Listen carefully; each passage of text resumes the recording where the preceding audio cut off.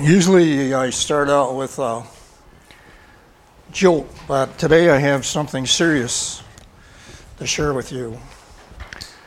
Most of you all know that, or would agree that we're living in the last of the last days.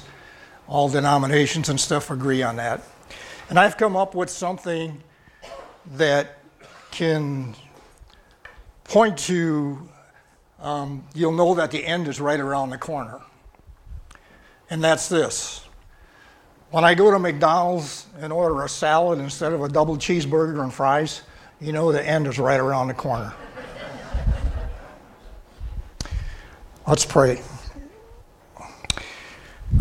Father, we thank you and praise you that you are a good God. We thank you for your love for us. Your word says that your love, Lord God, your agape love never fails. Never fails. Never fails. And Lord, we're looking at a series on discord right now, as you know, which is just the opposite. And so, Lord, we just invite you, Spirit of the living God. We don't want to hear from Brother Warren. We want to hear from the throne of grace. We want to hear from you. We want to get revelation from your word, things that we can take to the bank of our heart and put in place and really function in to get your results, Lord God. So we ask you, Spirit of the living God, to minister life to us from the very word that you inspired. And we give you all glory and praise and honor in Jesus' name. Amen. We're going to begin today in the book of beginnings in Genesis. Genesis chapter 13, verses 6 to 8. This is talking about Lot and Abram before they changed his name to Abraham. And it says in verse 6, "Now the land was not able to support them, that they might dwell together, for their possessions were so great that they could not dwell together. And there was strife between the herdsmen of Abram's livestock and the herdsmen of Lot's livestock. The Canaanites and the Perizzites were also dwelt in the land. So Abraham said to Lot, 'Please let there be no strife between you and me, and between my herdsmen and your herdsmen, for we are brethren.'" And it goes on, if we continue reading, he said, "The whole land is before us. You know, why should we be in discord and strife?" One of the words used to describe discord is the word strife. And so Abraham told Lot, he says, "You choose where you want to go, and if you go over here, I'll go over there." And I want you to notice that the discord was caused by God's prosperity. God prospered them so much, they had so many cattle and sheep that, the land wouldn't support them. So Lot had to take his group and go one place, and Abram took his group and went another place. So it isn't always something, from the enemy that can cause discourse. We can get all bent out of shape about all kinds of things. Big things and little things. So I use this scripture because it shows that discord and strife is not something new. It's been around for a long time. Now this could have been very disastrous if Abraham hadn't done something about it.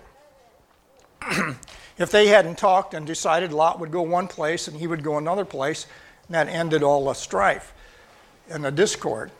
If they hadn't done it, this could be disastrous. The Bible would have been written in a totally different way in this chapter.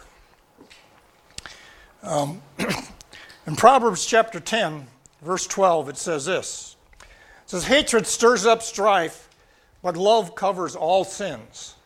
All sins. That's why it says the love of God never fails. Another scripture in Romans 5:5 says, "Now hope does not disappoint, because the love of God has been poured out in our hearts by the Holy Spirit who is given to us. God has put His love within us by the Holy Spirit. Oh, you just missed a good place to shout right there. I mean, He poured out His love within us. The love of God, this is talking about the agape love of God. Not just, you're my friend, and I care about you. This is the agape love of God, the kind of love that loves someone like me when I was in my sin for 35 years. Loved me all the way through that whole time. When I was slapping God in the face. That's the kind of love we're talking about. That's been poured out in our hearts by the Holy Spirit. Galatians 5:22a says this. It says, but the fruit of the Spirit is love. And that's agape love. It's love for God, it's love for one another, and it's love for a lost and dying world. You know, Leah's going to go to a hard place where most people that she comes in contact with probably have not even heard about Jesus. Don't know that there's a God that loves them, that He sent a Savior.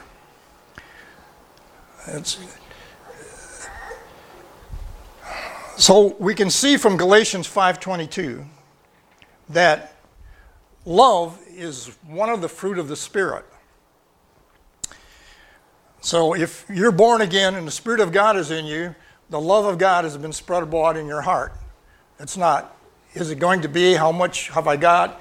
It's spread abroad. It's in there in abundance because God is in there.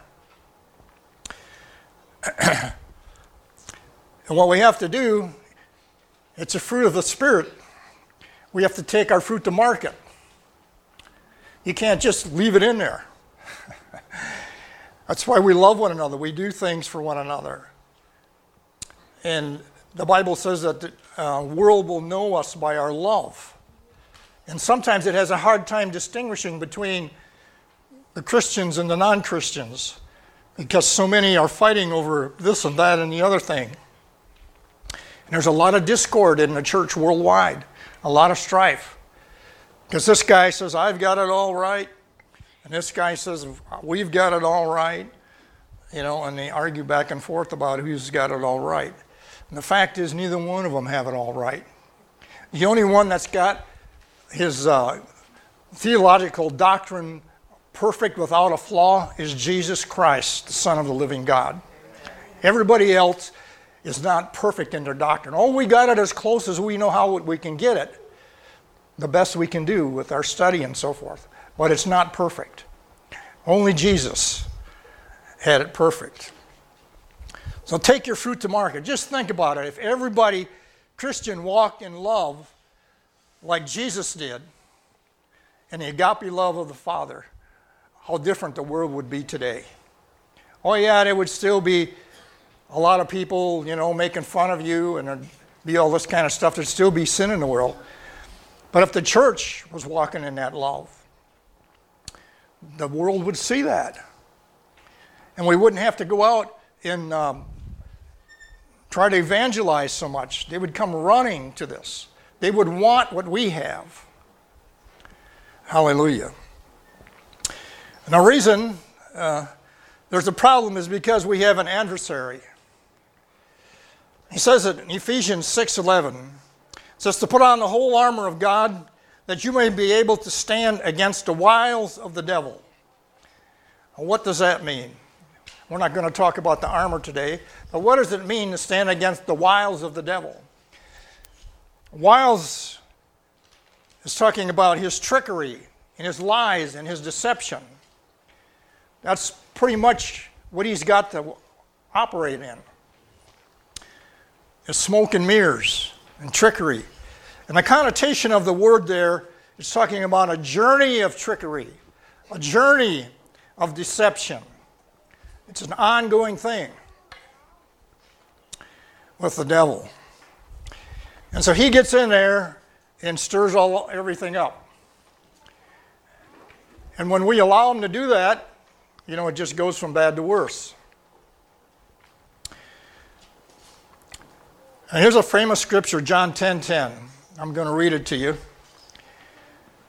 And you've read this scripture many times. Many of you can quote it. and I've read it many times. But in preparing for this message, I asked God for revelation on this scripture. Because there's been all kinds of ideas on what. Well, let's just read it first. John 10:10, it says, "A thief does not come except to steal and to kill and to destroy. Jesus said, I have come that they may have life and that they may have it more abundantly." Notice that the thief does not come except. That's his total purpose, to steal, kill, and destroy. So what I wanted to know from God was, what is it that the devil wants to steal? Does he want my house? No, that wasn't it. Does he want my pickup truck? That wasn't it. He didn't want that. Does he want my new leather shoes I got handmade in the Philippines last year? No, he didn't want them either. What is it, God, that he wants to steal? Well, notice the last part of the verse. It says that Jesus said, I have given it life that you may have it more abundantly. He wants to steal your quality of life. And the way he does that is he tries to steal a manifestation of God's love that's within you. That love that's been poured abroad in your heart. He wants to steal the manifestation of it. He can't steal the love out of your heart, but he can steal the manifestation of it as I try to love Dan or he tries to love me if we get sideways with each other and start saying bad things about one another. He can steal that. And discord gets in there. He uses discord and strife to do that. That's one of the things that he uses. That's how he tries to steal the manifestation of our love. Then we get preoccupied. The more I'm preoccupied with my disagreement, the less effective I'm going to be in the kingdom of God. You know, if we're arguing over doctrine or something, and that's all we can think about, and I'm always trying to prove my point, and the other guy's trying to prove his point, you know, our effectiveness in the kingdom is going to go south. What happens is, when we get dogmatic about our position, and you have to be dogmatic about it in certain areas, like Jesus is the way, the truth, and the life. There's no other way to get there except by Jesus. Somebody else is preaching another way. Yeah, you got to be dogmatic about that. I'm not talking about those kinds of things. But what happens is pride gets in there.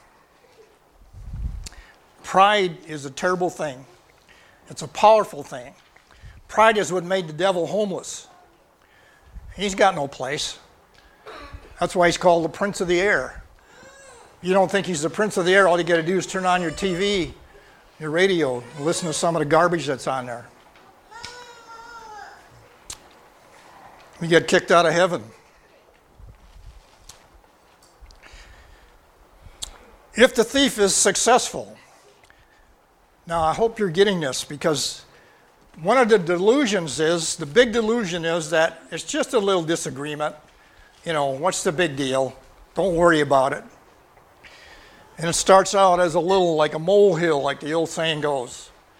And pretty soon, it's a Missouri hill. And the next thing you know, it's Rocky Mountains. It starts out small, but if you don't deal with it, the illusion is it's just a little problem, a little disagreement. What's the big deal? That's what he'll whisper in your ear. But if he's successful in stealing the manifestation of your love by sowing discord, watch this now, then he can kill the effectiveness of your faith.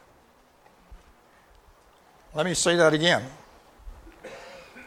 If he's successful in stealing the manifestation of your love, then he can kill the effectiveness of your faith.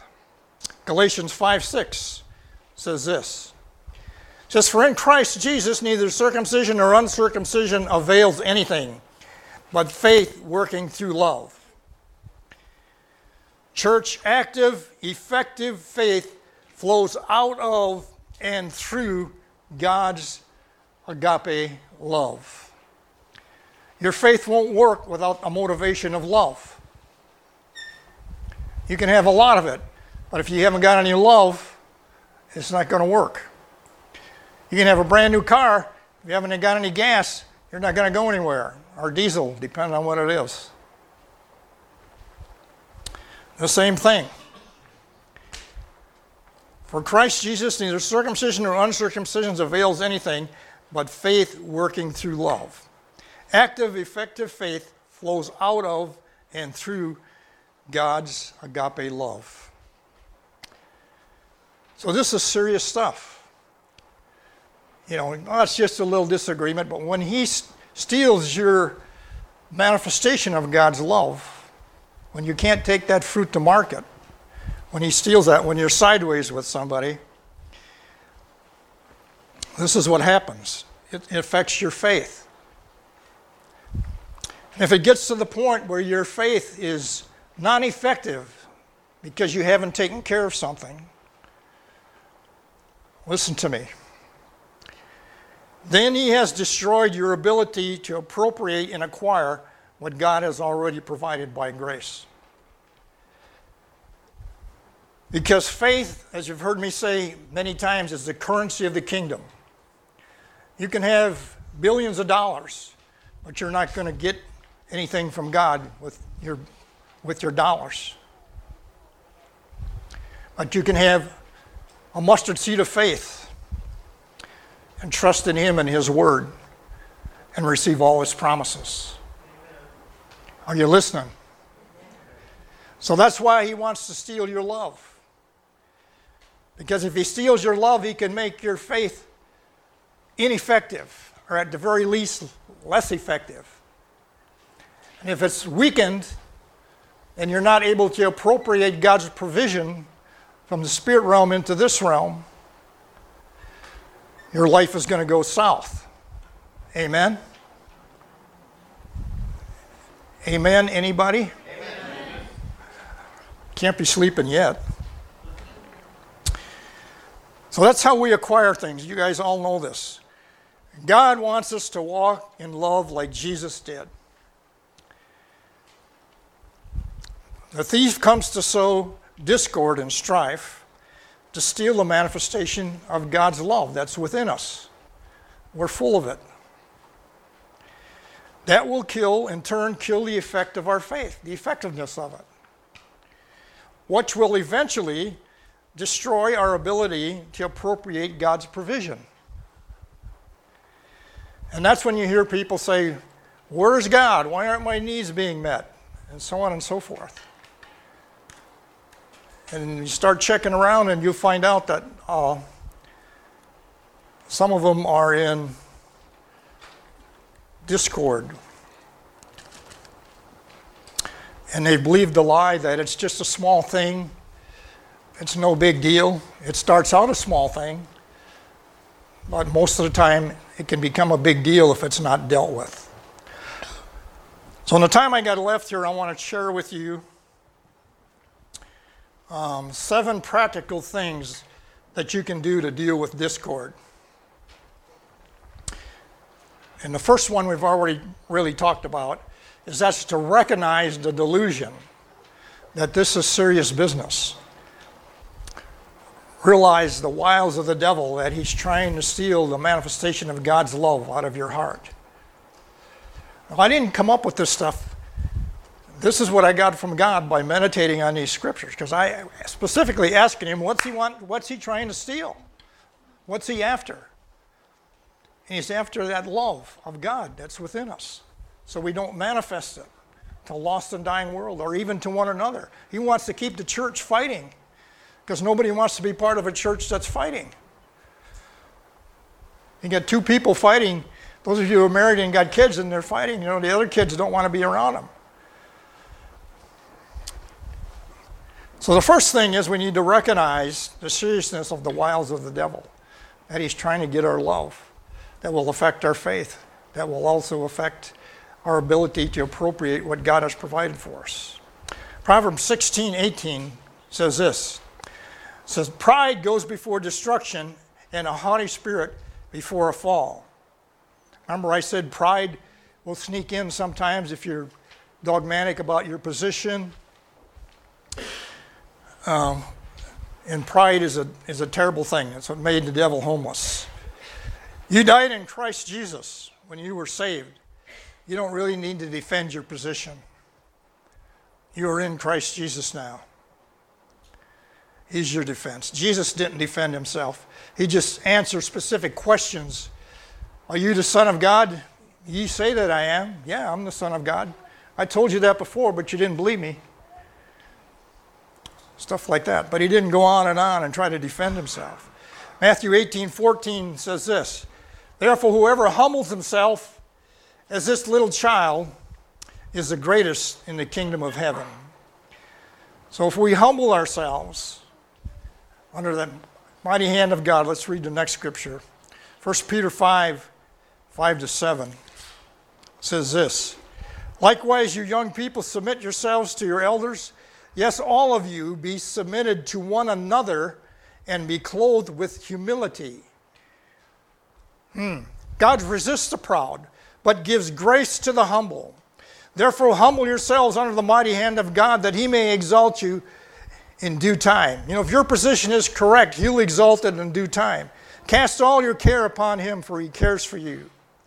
It goes on and on. So God resists the proud, but gives grace to the humble. So we want to humble ourselves under the mighty hand of God.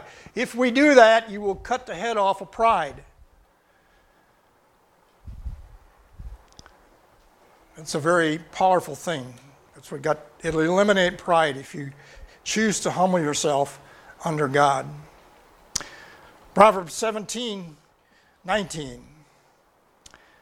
He who loves transgression loves strife, and he who exalts his gate seeks destruction. That's a little hard to understand. What it's talking about, the word transgression there, he who loves quarreling, we could say, loves strife, and he who exalts his gate means to glorify his position, seeks destruction. Somebody who says, my position is the right position, there's no other position. You know, I know people like that. I'm sure you do too. Their doctrine is only one there is, and some of their doctrine is real good, and some of it's not so good. But they think it's all perfect, and they're the only ones that are going to be there. None of the rest of us are going to be there. So we need to remain teachable. If you have a difference of opinion on whatever, let's just use theological doctrine, because there's plenty of that around. You know, if you have a difference of opinion with a brother or a sister, you know, they've always believed this way and you've always believed that way. Talk about it. Seek the truth in the Word of God. The truth will set you free. Maybe both of you are wrong, but the Word of God is not wrong. Amen? Amen. Seek out the truth. It'll set you free. Most people that have discord and disagreements over theological doctrine just think they have it all right.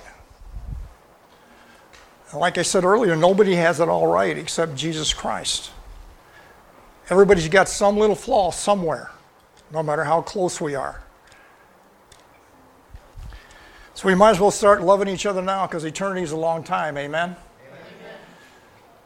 Amen? And we know we're not perfect. We don't have everything perfect like Jesus. But when he looks at us, he sees us perfect in Christ Jesus. Hallelujah. So number one was to check, make sure, be aware of the wiles of the devil. Realize that he's trying to steal your love. And I shared how important that is. Number two, you want to humble yourself. Number three, that will cut the head off of pride. And number four, seek the truth. Remain teachable. You know, you can have a wall full of degrees. I know guys with doctorate degrees that don't know how to get anybody saved. Can't give a simple gospel message. And I know guys with doctorate degrees that can really preach a good message and have an altar call and get a lot of people saved. So it's on an individual basis. But you can have all these degrees, but, you know, if if you don't know the simple truth and proclaim it, it won't do much good. The next one, number 5, Proverbs 15:18. It says, a wrathful man stirs up strife, but he who is slow to anger allays contention. What that means is he puts contention to rest. He quiets contention. He calms contention. He relieves contention. Somebody who's slow to anger. You know, redheads are known for their temperament and stuff. Leah doesn't fit that mold very well. She's such a sweet, quiet person. But she carries the truth around with her. And that's going to minister to a lot of people. So number 5 is we need to be slow to anger. See, our flesh always wants to defend itself. The reason it does that is because it's not saved. Your flesh ain't going to heaven. Your spirit is. And you'll get a new body, a glorified one. Your flesh just wants to defend itself. It wants to sleep too much. It wants to eat too much. It wants to do whatever it wants to do to benefit it. Period. It's not interested in God. It's just interested in itself. That's what the flesh is.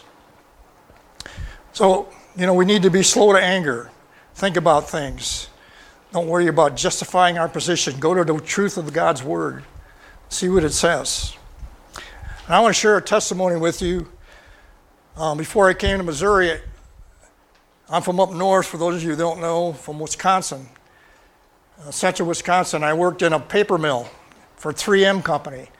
We made carbonless paper, the same stuff you see them use in motels and hotels and everywhere. You write to the first copy. I'd write to as many as 6 copies at that time. And I ran a paper machine there that cut the paper from big rolls into 8.5 by 11 sheets. And we had this guy there, I'm going to call him Dennis the Menace, because he would just go around and try to find things to make your job harder. He would purposely try to make my job harder. And not just me, anybody in the plant who had an opportunity to foul up, he would do that. For instance, if there's paper on both sides, big stacks of paper, and you're going down this aisle with a tow motor, he'd grab a pallet or something and pull it off and drop it in front of you. So you'd have to stop, set the load down, put it out of gear, go put the pallet up, and get back in, and then go about your... He'd just do stuff like that. No reason for it. He was just mischievous. And I got saved when I was in that plant. And can I be honest with you?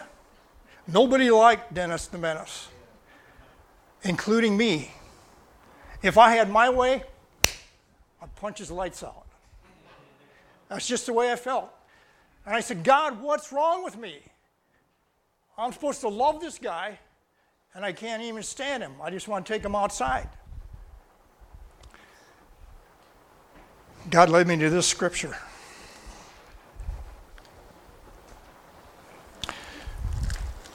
James 1:19 and 20 says this. So then, my beloved brethren, he's talking to me, every man be swift to hear, slow to speak, slow to wrath. For the wrath of man does not produce the righteousness of God. I pound a couple lumps on Dennis's head, that's not going to produce the righteousness of God. Amen? Amen? Amen. That's not what Jesus would do. So I said, what am I going to do? I'm supposed to love this guy. I don't even like him. I said, what am I supposed to do? I got myself a pen and a pad, and I got alone with God. And I says, I need to know what I got to do to like this guy. So I'm expecting this 2 or 3 page theological dissertation on how to love Dennis the Menace. It didn't happen. God says, when he says something nasty about you, you say something nice about him. Well, that was a stretch to find something nice about him. But I did. He says, when he does something to make your job harder, when you get a minute, you go do something to make his job easier.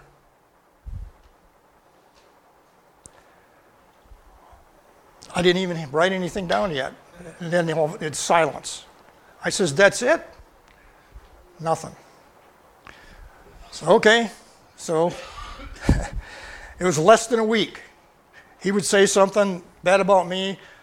I can remember the only thing I could think of good to say about him was we have a company picnic every year. Last year at the picnic, remember your wife and kids, how are they doing? Everybody doing good at home? Showed some interest in his family. He looked at me like kind of amazed because nobody even talked to this guy hardly. He says, yeah, they're doing fine. Thanks for asking. And then I'd do something for him, when I had a chance. Because our jobs kind of intertwined in a couple of places in the plant. And within a week, less than a week, about 4 days, Dennis Dominus was saying nice things to me and helping me do my job. If he could make it easier for me, he would. He was still being nasty to everybody in the whole plant, except for me. So you know what that did? That brought everybody in the plant to me. So what did you do to Dennis? He doesn't treat you like the rest of us. And it gave me an opportunity to witness to a lot of people. I didn't have to go hunting them down. They came to me. God used that to witness to a lot of people. And so you reap what you sow. But he was mean to everybody, so everybody else was mean to him. And it just went on and on and on and never got anywhere. As soon as somebody showed some love, even though in this simple form, just saying a nice thing or doing a nice thing for him when he was doing the opposite, he couldn't handle that. It's a biblical principle, you reap what you sow. He wasn't a Christian, but he couldn't stand nicey-nice. He had to be nicey-nice back. You reap what you sow. Number 6, choose not to be offended. Choose not to be offended. It's a choice. You can say something about me, and I can be offended by it, or I can just let it go and pray for you and pray for me. So I don't get angry about it and do something that doesn't glorify God. Hallelujah.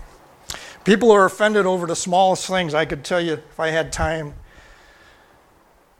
I was somewhere in Kansas ministering years ago.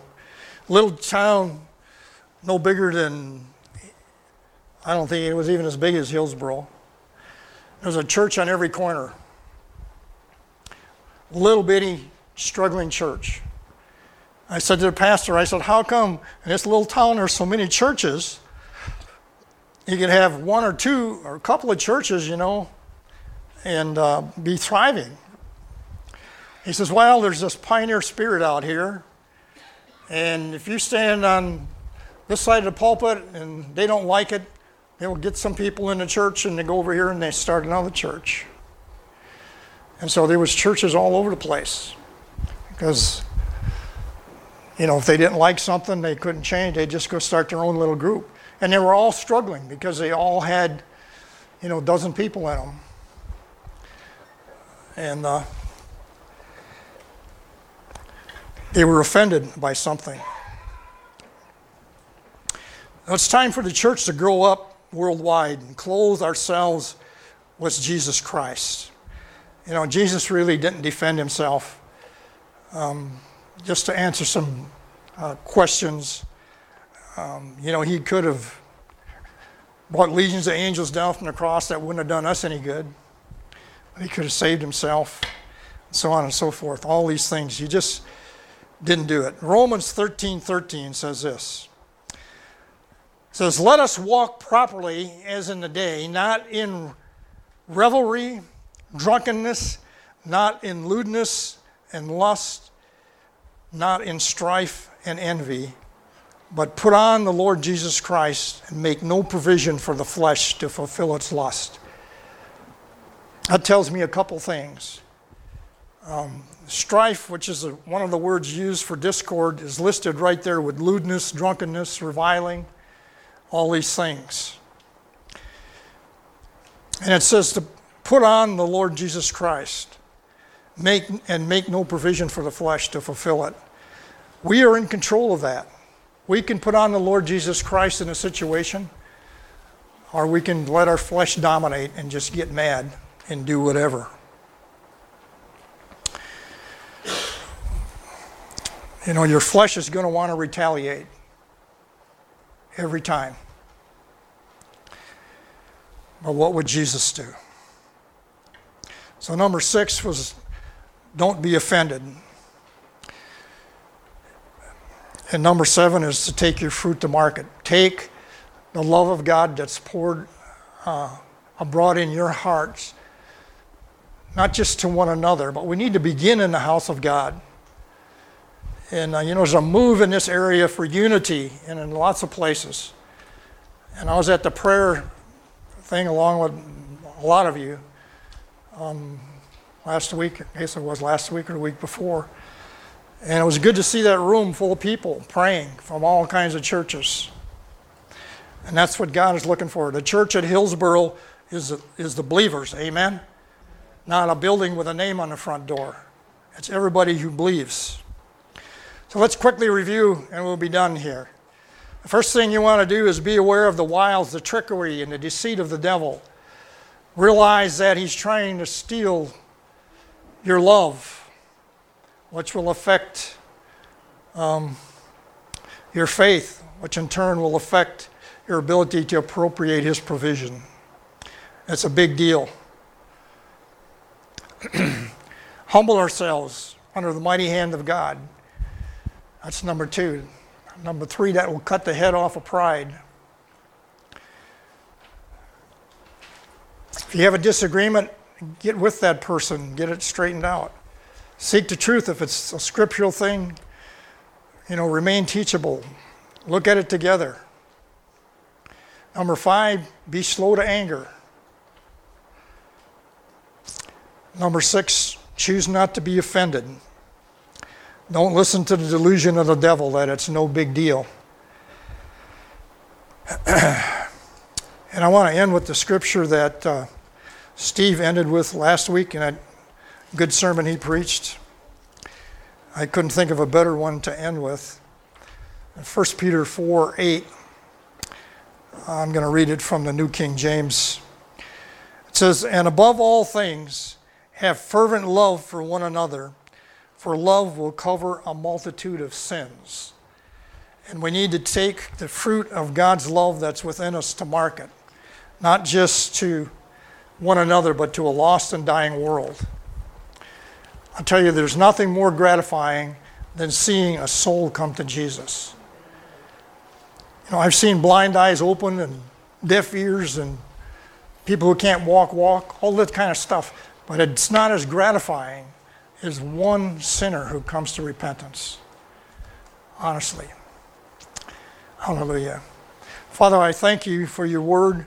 I pray that everyone gets a hold of the revelation that the sneaky adversary is trying to steal our love, that has this domino effect on our lives.